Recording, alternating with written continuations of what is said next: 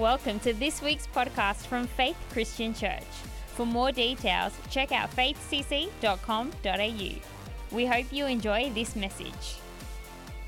But I'm excited to share a word with you guys this morning called I Am a Curse Breaker. And I want you to personalize that. Just say that with me. I am a curse breaker. And we're talking about from the book of Judges chapter 6 will be our main text this morning, and we'll be looking at the story of Gideon, his life, and what God did with him, and see the parallel in our journey following Christ. Before I open the word, let me share something humorous. An older couple was lying in bed one night.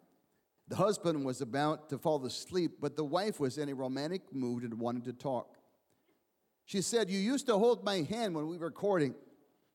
Wearily, he reached his wrinkled hand across the bed, held her hand for a few moments, let go, and tried to go back to sleep. A few moments later, she said, "You used to kiss me." Mildly irritated, he reached across, gave her a peck on the cheek, and settled down to sleep. 30 seconds later, she said, "Then you used to nibble on my neck." Angrily, he threw back the bedclothes and got out of bed. "Where are you going?" she asked. "To get my teeth." At least we're not there yet, honey. We celebrated last May, just a month ago, our 40th wedding anniversary. Mary Catherine Maiden and I, and of course I married her when she's 6. That's why she doesn't look like she's been married for 40 years. I'm so grateful for the partner, the beautiful person and dear friend God's given me in my beautiful wife, Mary. Judges chapter 6, I'll begin with verse 11. Now the angel of the Lord came and sat under the terebinth tree, which was in Oprah, apparently before the TV show, which belonged to Joash the Abiezrite, while his son Gideon threshed wheat in the winepress. So there's an angel waiting for the moment and the right person. He threshed wheat in the winepress in order to hide it from the Midianites. And the angel of the Lord appeared to Gideon and said, "The Lord is with you, you mighty man of valor." So 2 important things. God is with you and you're awesome. You're a history maker, a world shaker. You're mighty. You're a great warrior. And Gideon replied, "You know you're frustrated when you backtalk an angel." So here's the retort that is a response of a discouraged heart that has experienced a disappointing season of frustration. He says, "Oh my Lord, if the Lord is truly with us, then why has all this happened to us?" It's important that you don't blame God for bad things that happen in your story. The Bible, in fact, gives us definition exactly why Israel was in trouble because of their backslidden, idolatrous behavior. Why has this happened to us? And where are the miracles which our fathers told us about, saying, "Did not the Lord bring us out of Egypt?" He's looking back at miraculous actions from God in previous generations and wondering why they're absent in his generation. But now the Lord has forsaken us and delivered us into the hands of the Midianites.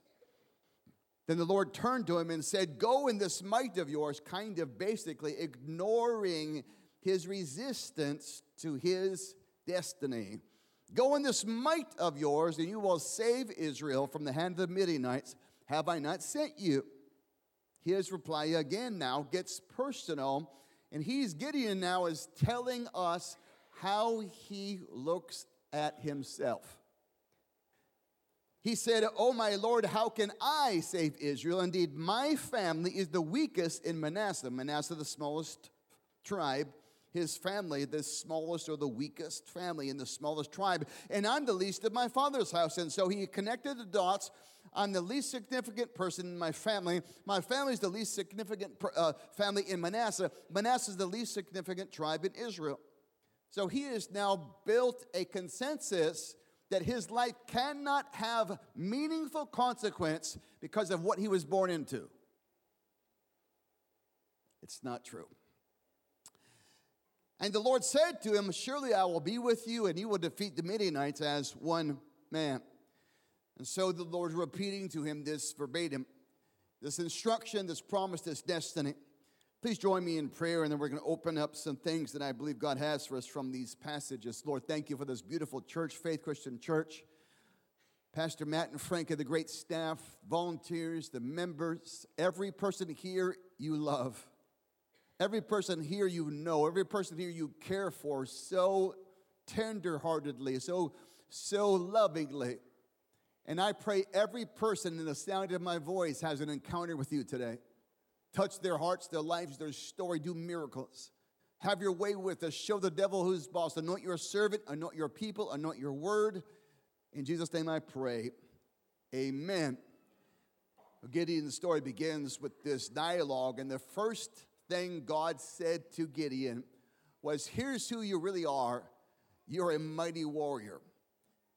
I say this every place I go because it's, I believe, really, really important. The most important thing in life is what we believe about God, because eternity hinges on who we say Christ is. Jesus said, I am the only way, the only truth, the only life. No one comes to the Father except through me. So what you say about Jesus is the most important thing in your story. And so the Christian faith, evangelical Christianity, the kind of faith church you are, the kind of church I am, we have our common Christian heritage recognizes the importance of that. But I add a little second point that what I believe is the second most important thing in life is what you believe about yourself. And so it's important because the way you see yourself determines the way you see everything else. It's impossible to see life right when you see yourself wrong. You will distort through the prism of a distorted identity. You will interpret life wrongly when you see yourself wrongly. And so the first thing the angel says, here's who you really are. You're mighty. You're a warrior. God is with you. You're going to be the champion of your generation. I tell my church all the time, you're a history maker. You're a world shaker. You're God's workmanship, a one-of-a-kind original masterpiece painted by or created by a master artist. There's nobody like you. God loves you. God's for you. God's called you. God's anointed you. You're chosen. And so the angel, the voice of God coming to Gideon, is telling him who he really is. And this is an important point because the Bible's not a book of rules, it's a book of identity. The Bible self-describes itself as a mirror. And what does a mirror do? It shows you who you are. And the Bible says, look into the promise of what God says, who you are, because you're not who your family says you are. You're not who your past says you are. You're not You are not who your sin says you are. You are who God says you are. That's who you are. I am a child of God, and you are a child of God. And so seeing ourselves right is important for us to live life right. And so the way we see ourselves determines the way we see everything else. People that don't know who they are always end up in the wrong place doing the wrong thing. So Gideon's threshing wheat. He's doing the wrong thing in the wrong place, but at least he's doing something. So his life is at a contradiction. His life, there's not a symmetry. There's a discord in his journey because he's doing the wrong thing in the wrong place. It's not working. And so God says to him, here's why it's not working, because you don't know who you are. You're called to have a life that's more than just eking out a black market income. You're called to do more than just survive. You're called to stop feeling sorry for yourself, that you're the least member in your family the least family in Manasseh the least family in Israel. And God says, here's what's true. You're mighty, you're anointed, you're powerful, you're chosen. You're going to change your generation. That's who you are. And so God talks to us over and over again, instructing us on what he has called us to be, who we are to him. And Gideon, he's having a hard time identifying it, but God's going to help him break it.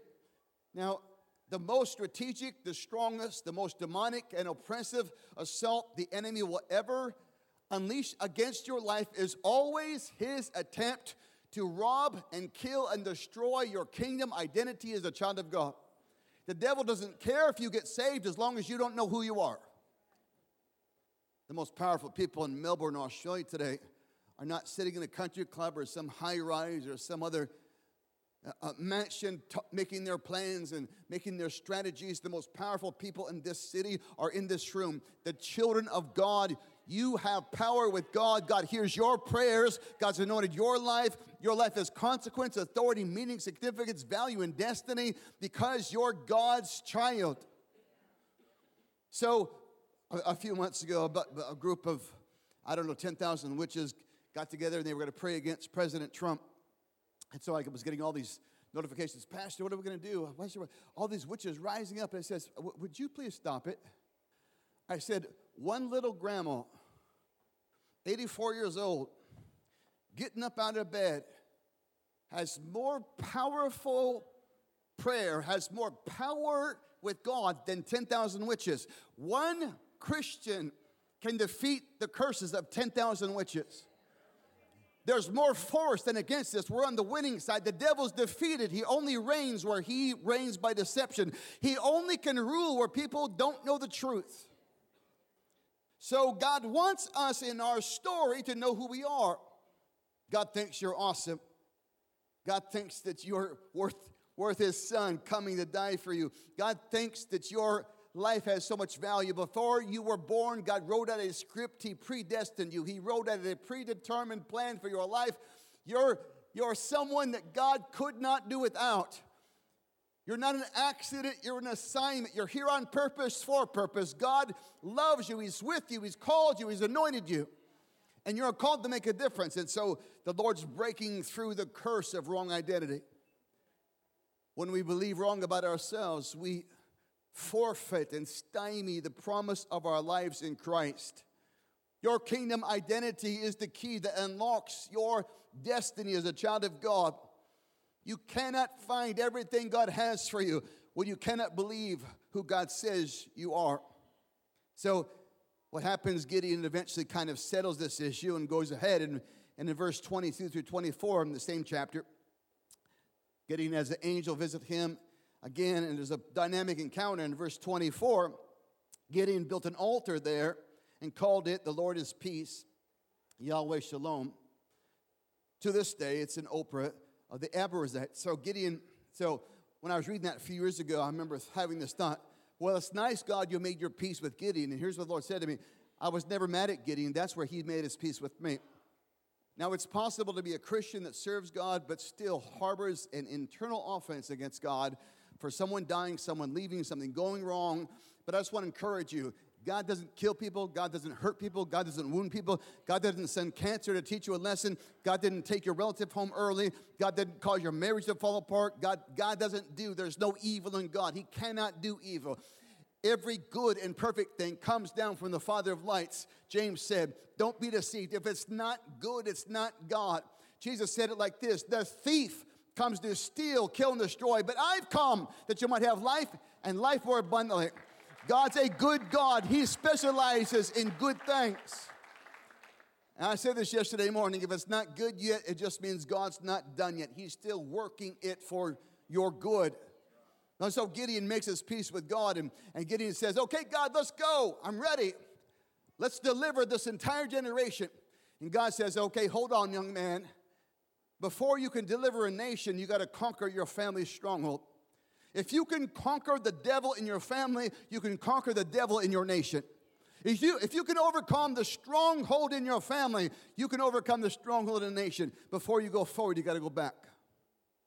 Before you go forward, you got to go back. And so the Lord told him in these verses, read it with me, please. In verse 32, Gideon and his guys go up on the hill. Excuse me, in verse 25. And they tear down his daddy's worship system of Baal and Ashtaroth and all these things. Came to pass the same night, the Lord said to Gideon, take your father's young bull, the second bull of 7 years old, and tear down the altar of Baal that your father put up. And cut down the wedding image that's beside it. That would be Baal and Ashtaroth. And in the same place, build an altar to the Lord your God on top of this rock in the proper arrangement. Take the second bull as a burnt offering, and the wood of the image, after you chop it down, make an altar with it. So Gideon took 10 men and did as the Lord had said to him. Because he feared his father's household, he did it at night. And so this is an important point. Here's what God said.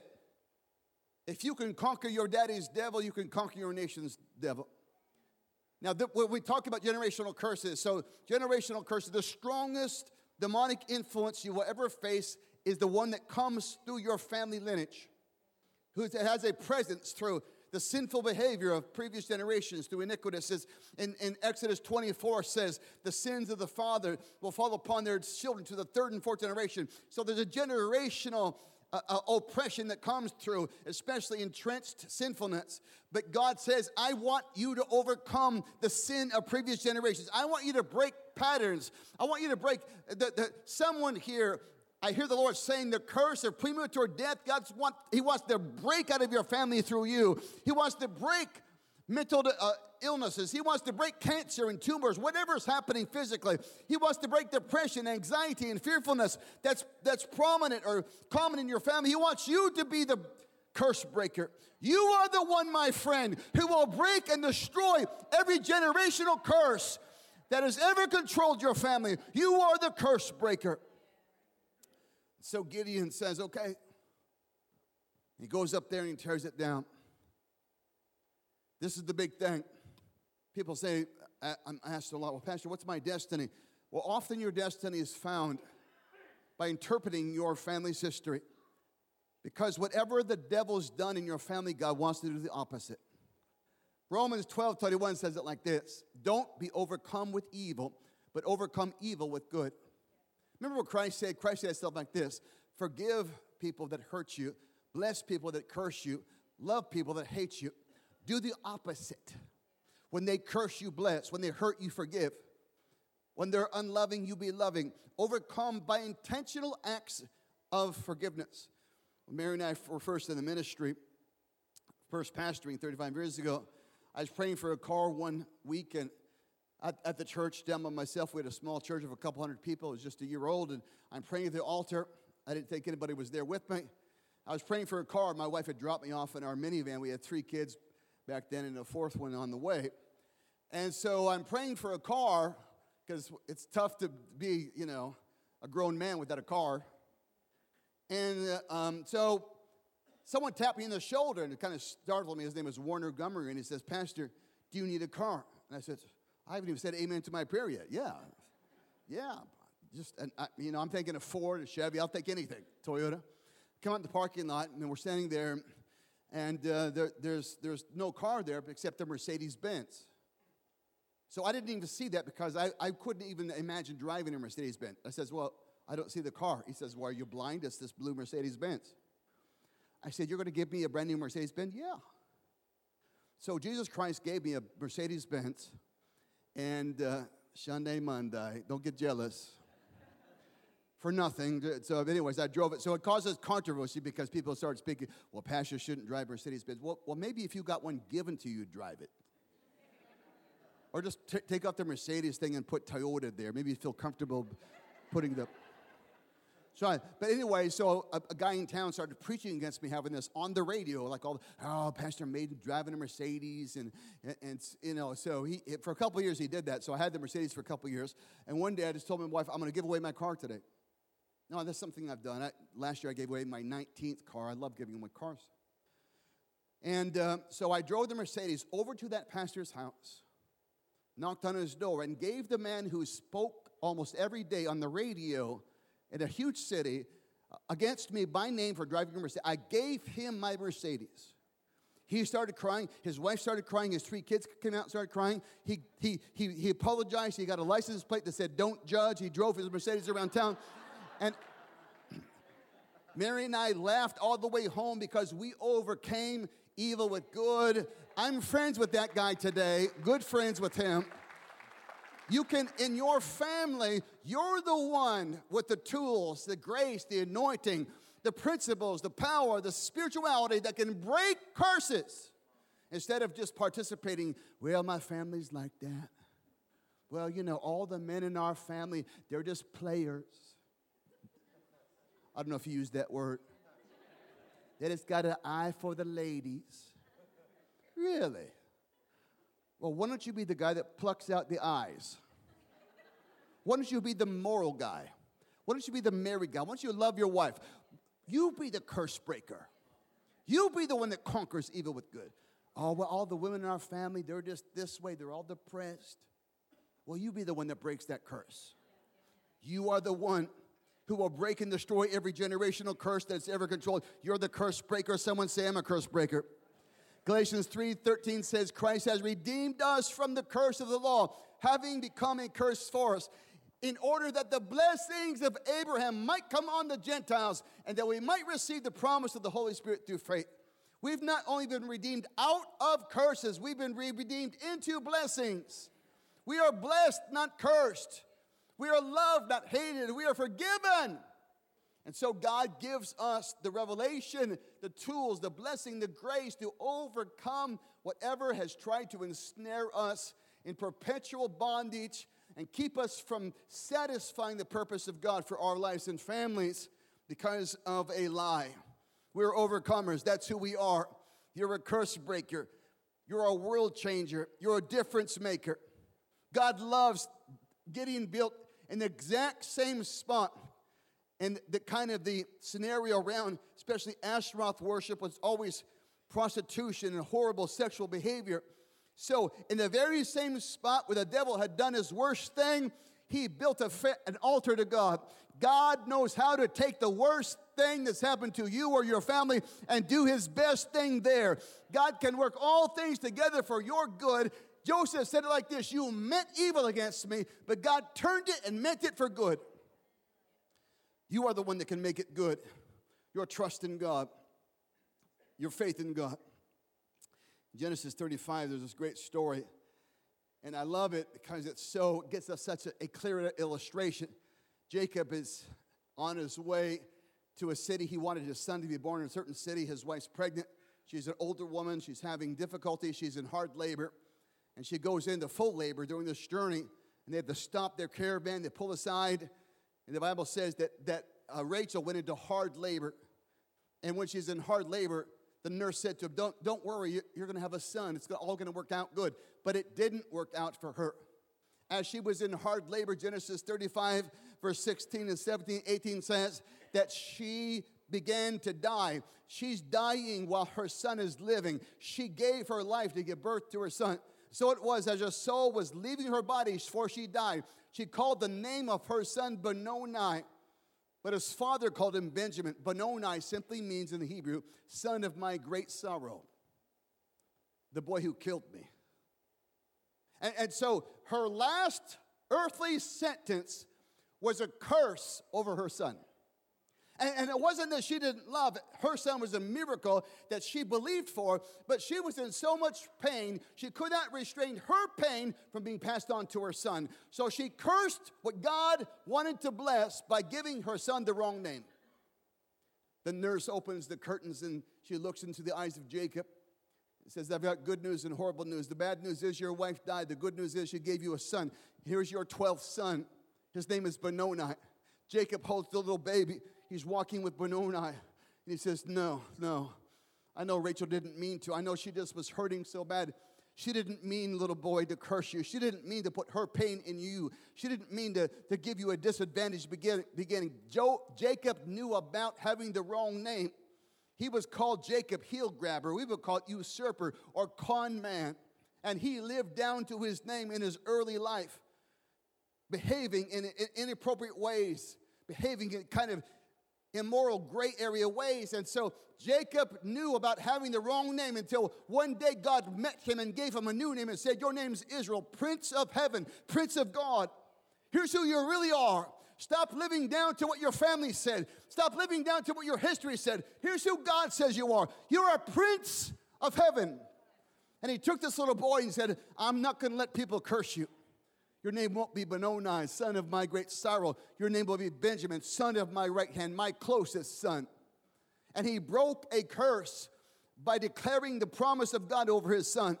I don't know who called you the wrong name. I don't know what your family said about you. I don't know what people said about you. I don't know what your ex boss or ex-spouse or ex-this said about you. I just know that God has something better to say about you. You are God's son and daughter. You are greatly loved. You're treasured. You're valued. You are an ambassador for Christ. You're more than a conqueror. You can do all things through Christ who strengthens you. You're the head and not the tail. You are a world changer and a history maker for Jesus Christ.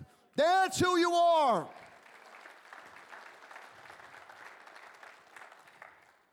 But God needs our participation.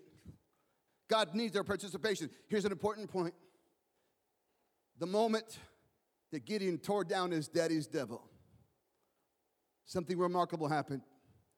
If you go down to verse 32 in the same chapter, Judges 6:32, the men of the city are talking about killing Gideon because of what he's done. But Gideon's father said, his new name is Jerubbaal. Meaning, let Baal plead against him because he's torn down his altar.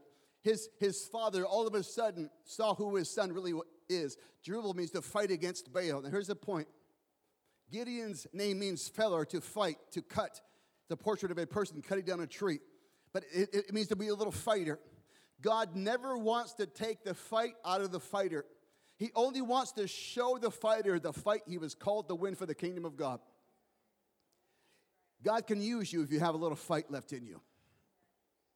People that lose their fight surrender to life and are incapable of bringing transformational change because they accept everything that happens to them as fate. But kingdom men and women know how to change history by their faith in God, by their prayers, and by their behavior. We're called to change. Melbourne's better because you're here. This is a curse-breaking church anointed by God to bring massive deliverance to thousands of families. God brought you here for a purpose. You're in a church that's going to transform your story. You're going to grow in faith. You're going to see miracles happen. You're going to have breakthrough after breakthrough. But they all begin in your personal story. The victories we win in our personal lives when no one is watching give us platforms to win victories in our public life when everyone is watching. Gideon delivered a whole nation after he delivered his family. His father saw, here's who my son is. He's the stronghold destroyer. He's the Jerubbaal, the one who's tearing down. The father said, son, you won the victory I couldn't win. You are the fighter for the family. I don't know who's failed you. I don't know what's gone wrong in your family. I just know you're in the right church. You're in the right place. You're in the right season. You're in the right moment. And God's going to use you to tear down the stuff the devil's done. What the enemy has meant for evil, God's going to turn to good through your story, through your faith, through your behavior, through your actions, through your love, through your obedience, through your faith in God. You are the one who will break and destroy every generational curse the enemy has ever used to control your family. You are the curse breaker. You are the difference maker. That's who you are. And part of the understanding is this. Gideon goes on to deliver a generation. For everyone in this room, the closer we come to God, the more God shows us how things really are. Let me say this sentence to you. God can't bless it until you stop cursing it. Our oldest son, Matthew, we told our story last year about I was clinically depressed and we had our world rocked 25 years ago when our treasurer stole $20 million from us. We were building a big 4,000-seat building. Had it halfway up when calamity came. He stole all of our money.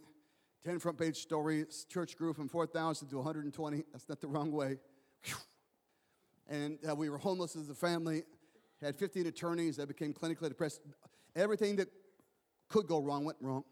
Our son was a great athlete. Even at 13, started doing drugs. Eventually had a bunch of rich friends, gave him cocaine. He became addicted to cocaine. And so here am I pastoring. My son's now a drug addict. And when he was of age, he moved out of the house. Drug dealers trying to kill him, the police trying to arrest him. And I would lay in his bed. And I would pray every night, God, don't let my son die tonight. Don't let him die by the hands of a criminal. Don't let him die by drugs. Don't let him die by the police. I pray for my son. And after 7 years of it, I started viewing my son as an addict instead of as a world conqueror. I saw what a life had done to him. And so the Lord said to me, he said, Michael, I want you to change the way you see and the things you say about your son. You act as if he'll never change. And next time you see your son, I want you to put your arms around him and tell him he's a history maker, a world shaker. Remind him of all the prophetic words he's gotten about being a man of God, having a family, starting a business, being a pastor. Remind him of who I said he is. And it was like the Lord jarred me from a sleep when I realized I was falling into the trap of believing that my son would never change. And I was contributing to the chaos of his life by agreeing with what the enemy was doing. And so Mary and I, we've been praying for 7 years. Nothing happened. Within 6 weeks of us talking to our son and talking to each other differently about him, God visited my son sovereignly. He went to visit a church to see a girl in the very back row. He fell down and shook for 90 minutes. When he got up, he was set free from cocaine addiction. He went to Bible school, went to Haiti as a missionary for a year, ordained as a pastor in our church, married a girl in our church, has 4 babies now, is a prominent business person and leader in our city, all because we stopped cursing him. God wants to do miracles in your family, but he can't until you break curses. Just takes one. God doesn't need everybody. He just needs one. God doesn't need everybody on board. He just needs one. You be the one. Thank you for listening to this week's podcast from Faith Christian Church. To stay up to date, check us out at our website faithcc.com.au.